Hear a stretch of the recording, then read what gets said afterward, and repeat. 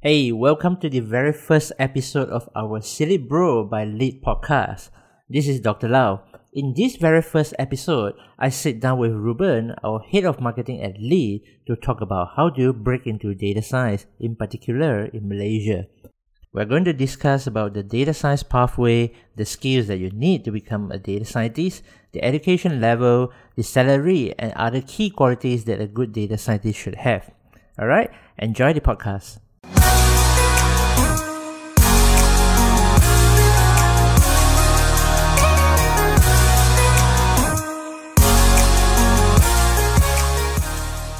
Now, in our first debut of Data Crunch, we're going to talk a bit about breaking into data science, a career in data science. And today we have Dr. Lau.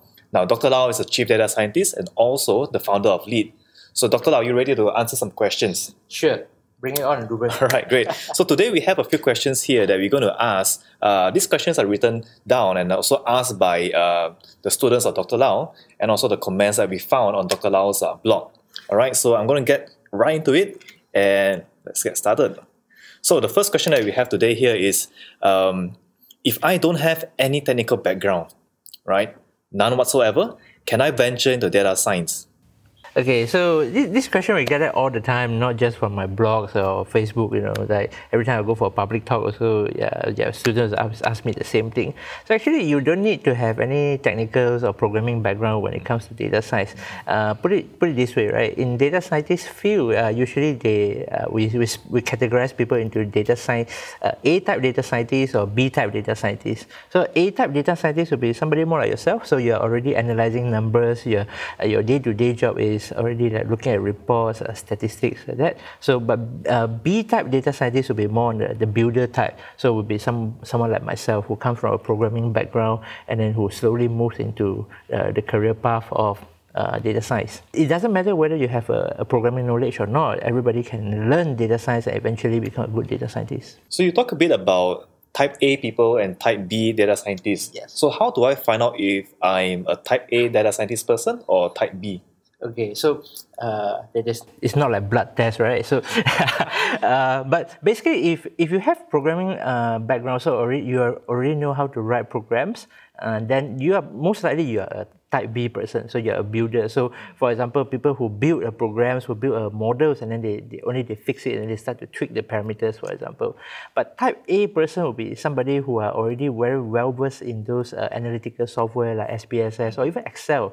But they are not so used to using scripting, for example, to automate their tasks, for example, or they are less into things like databases or ETL processes. Yeah, so that would be one of the good ways to determine. Okay, so that's to say people without technical background can actually join and venture in data science, right? But if I'm someone without any formal education, no experience, where's the best place or the best path to get started with data science? Okay, so a lot of people, when they come to data science, they'll be like, hey, do I need the degree of that? But data science is a new field, right? Before that, it's just a concept, put it this way. And within the concept of data science, you have a lot of different things like machine learning, algebra, mathematics, and a bit of programming, a bit of data science, database skills, for example. So, and when it comes to a degree, right, they're mostly new. So you don't really have to have a data science degree per se, but ideally, if you have a relevant degree, that'll be good enough. If you're talking about degrees, otherwise there are a lot of self-learn programs out there, or even like boot camps or certification that you can attend, and that will help you to get onto the right track to begin your data science career path. Okay, so I'm really curious, right? So what are the kind of salaries that we can expect as a data scientist, whether I'm a junior data scientist, an intermediate data scientist, or maybe the senior chief level data scientist? What are the kind of salary ranges, and is it a job that is lucrative enough to go into? You must have read the article. People tell you that data scientist is a sexist job of the 21st century, something like that, right? So let's start from the top level. So whenever people talk about chief something, and not just chief data scientist, it can be a CEO or CTO level. Whenever you're chief level, so you're less involved in the dirty work, so you're more involved in the management role. So you'll be working with a team, and then you manage a group of associate data scientists or junior data scientists. Like in my case, in iStream, in my own B2B companies, we have 5 to 6 data scientists for one project in the team, and then you have to manage them, and then you have different KPIs and stuff to look at. So usually at chief level, your salary will be looking at like 100 to 150,000 per year in Malaysia, ringgit Malaysia, right? And then if you are in Australia and US, most of the time in the local currency. And if you're looking at a more entry-level data scientist or just data analyst, usually they make a good 4 to 6,000 on average. Like my students who work in the corporates, the average salary is about 5 to 6K. Oh, okay. That's not too bad, huh? Yeah. All right. So when it comes to data science and in getting, getting employed, right? Won't companies actually ask for a certificate, right? Would they ask for a certificate? And if I don't have a certificate, I don't have a college degree or something like that, what then? So usually when I mentor my students or when I train them, right, I usually make sure that they build their own portfolio. A lot of the companies, when they actually, like especially corporates, when they hire a data scientist, the HR person doesn't really know what sort of question they're expecting.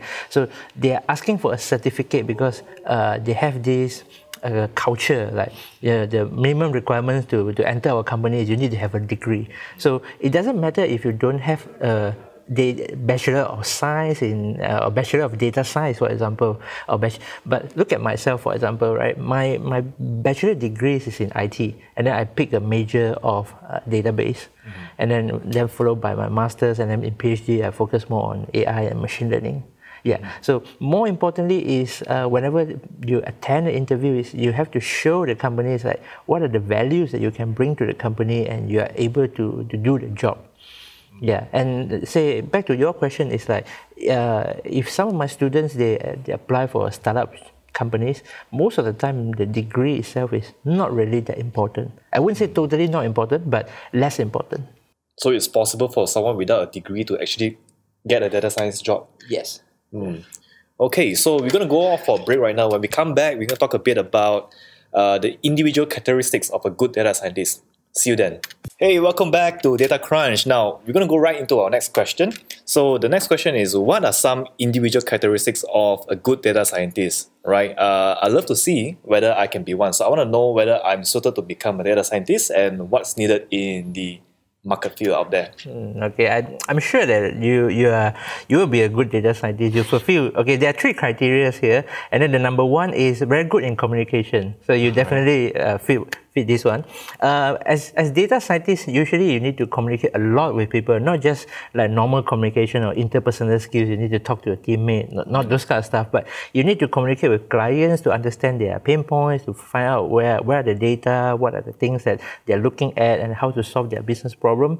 And then at the same time, you also have to do presentations and then tell compelling stories to your stakeholders, to your audience. So the number 1 key characteristic of a good data scientist is a good communication skill.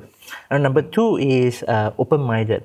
In data-driven culture companies, usually is no longer based on guts, right? Traditionally, a lot of companies, a lot of experienced executives, they can use their guts to make a lot of decisions. But as the market is moving too fast, a lot of the new decisions or a lot of the decisions have to be made using data-driven approach or more scientific methods. So you have to be open-minded to look at data, to think about what is this data trying to tell me, or what does this data tell us? And then from here, what are the experiments that we can do, what are the hypotheses that we can set, and things like that. So any type of feedback is good feedback. So you have to be open-minded. And then the last one, I think it will be curiosity. So be curious like a baby. Yeah, so anything that you can't just look at a graph and say, oh, this is an outlier, or this parameters is affecting the chart, so we should drop it. But whenever there's an outlier, for example, if somebody usually spend about 200 to 300 in every credit card transaction, and then one day he suddenly spend 2 to 3,000, is that a fraud transaction, or is that something? Is that something that I come again? Right. So that means, you're talking about outliers. You're talking about being very. So someone who is a data scientist must have good attention to detail. Yeah, that's right. So be very curious about different things that come out. So not just thinking in a very tunnel vision, but it has to be looking at a broader picture. So be curious whenever there's something exceptional that comes out. Something different, something out of the norm. Right. Okay. That is good. Now let's talk about the tools of data scientists. Right. So what are some data science tools used in the current market conditions, and what should I learn? Okay, so you mentioned tools, right? So there are more than one. This is a very dangerous question because whenever I tell people whether you should learn Python or you should learn R, some people will be upset. It's more like chicken and egg thing, right? But I would say Python is a more suitable, more popular tool that most of the data scientists will be using. And so compared to other enterprise software, as a budding data scientist that's just trying to enter the field, Python and R are both open source and free, so you can just download and use it and then try to implement all sort of models with it. And there are a lot of scientific packages are already implemented, frameworks are already there, so it's very easy to get on track. Okay. All right. So we have one question here, which is a very important question. I think a lot of people will actually ask this in any situation coming to data science, breaking into data science, right? So the question is, do you have any tips, right, for interview preparation? So let's say I'm going for an interview tomorrow. What should I prepare? What would the interviewer ask me? Okay, so I think I covered some of that in the previous question as well, is that whenever you go for an interview, the HR or the interviewer, usually they are not so clear about the job scope of a data scientist. In fact, most of the time, we data scientists, we know more about data science, and then the person that's going to hire you, they know more about their company. So I think our role here is, my advice would be, if you are going for an interview tomorrow, try to take a non-conventional approach rather than just sitting down asking them what are the salary packages and stuff. I would prefer you to take the proactive approach to ask more questions, right?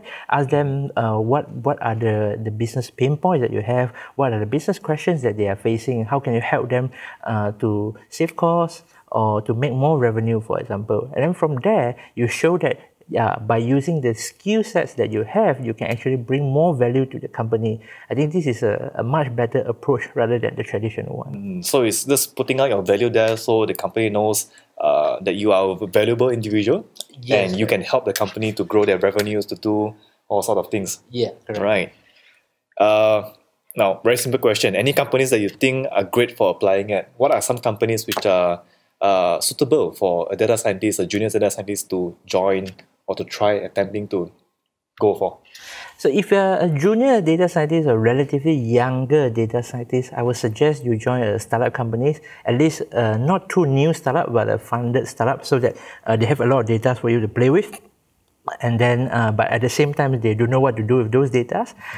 If you are someone who is already in the middle of your career, you already know what to do, and you are looking for job stabilities, and you are comfortable within a corporate environment, then you can look at different industries like banking, insurance, transport, and also telcos. These are the industries that heavily data driven. So by joining these companies, it makes sure that you have enough things to do with the data. Some of the companies or some of the corporates, traditional corporates, they do have data, but the data are scattered around. So when you go in, you're doing less of a data scientist job, but you spend 80% of the time doing data gathering, crawling, cleaning, and you know those stuff.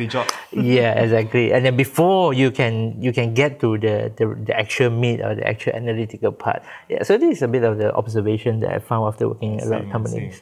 Well, thanks so much for your answers to these questions we have here. So what are the other questions that you have that we did not answer here today in the show, right? Subscribe to our Facebook, subscribe to our YouTube, like our Facebook, connect with us on www.thelead.io. Again, anything else to say, Dr. Lau?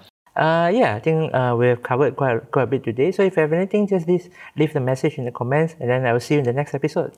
All right, see you. Thanks. Alright, thank you for listening, and I'm sure that you enjoy and learn a lot from this podcast. Now do let us know if you have any questions or feedback, and share this with your friends who want to learn about data science, digital marketing, and full stack web development. Thank you, and I'll see you in the next episode.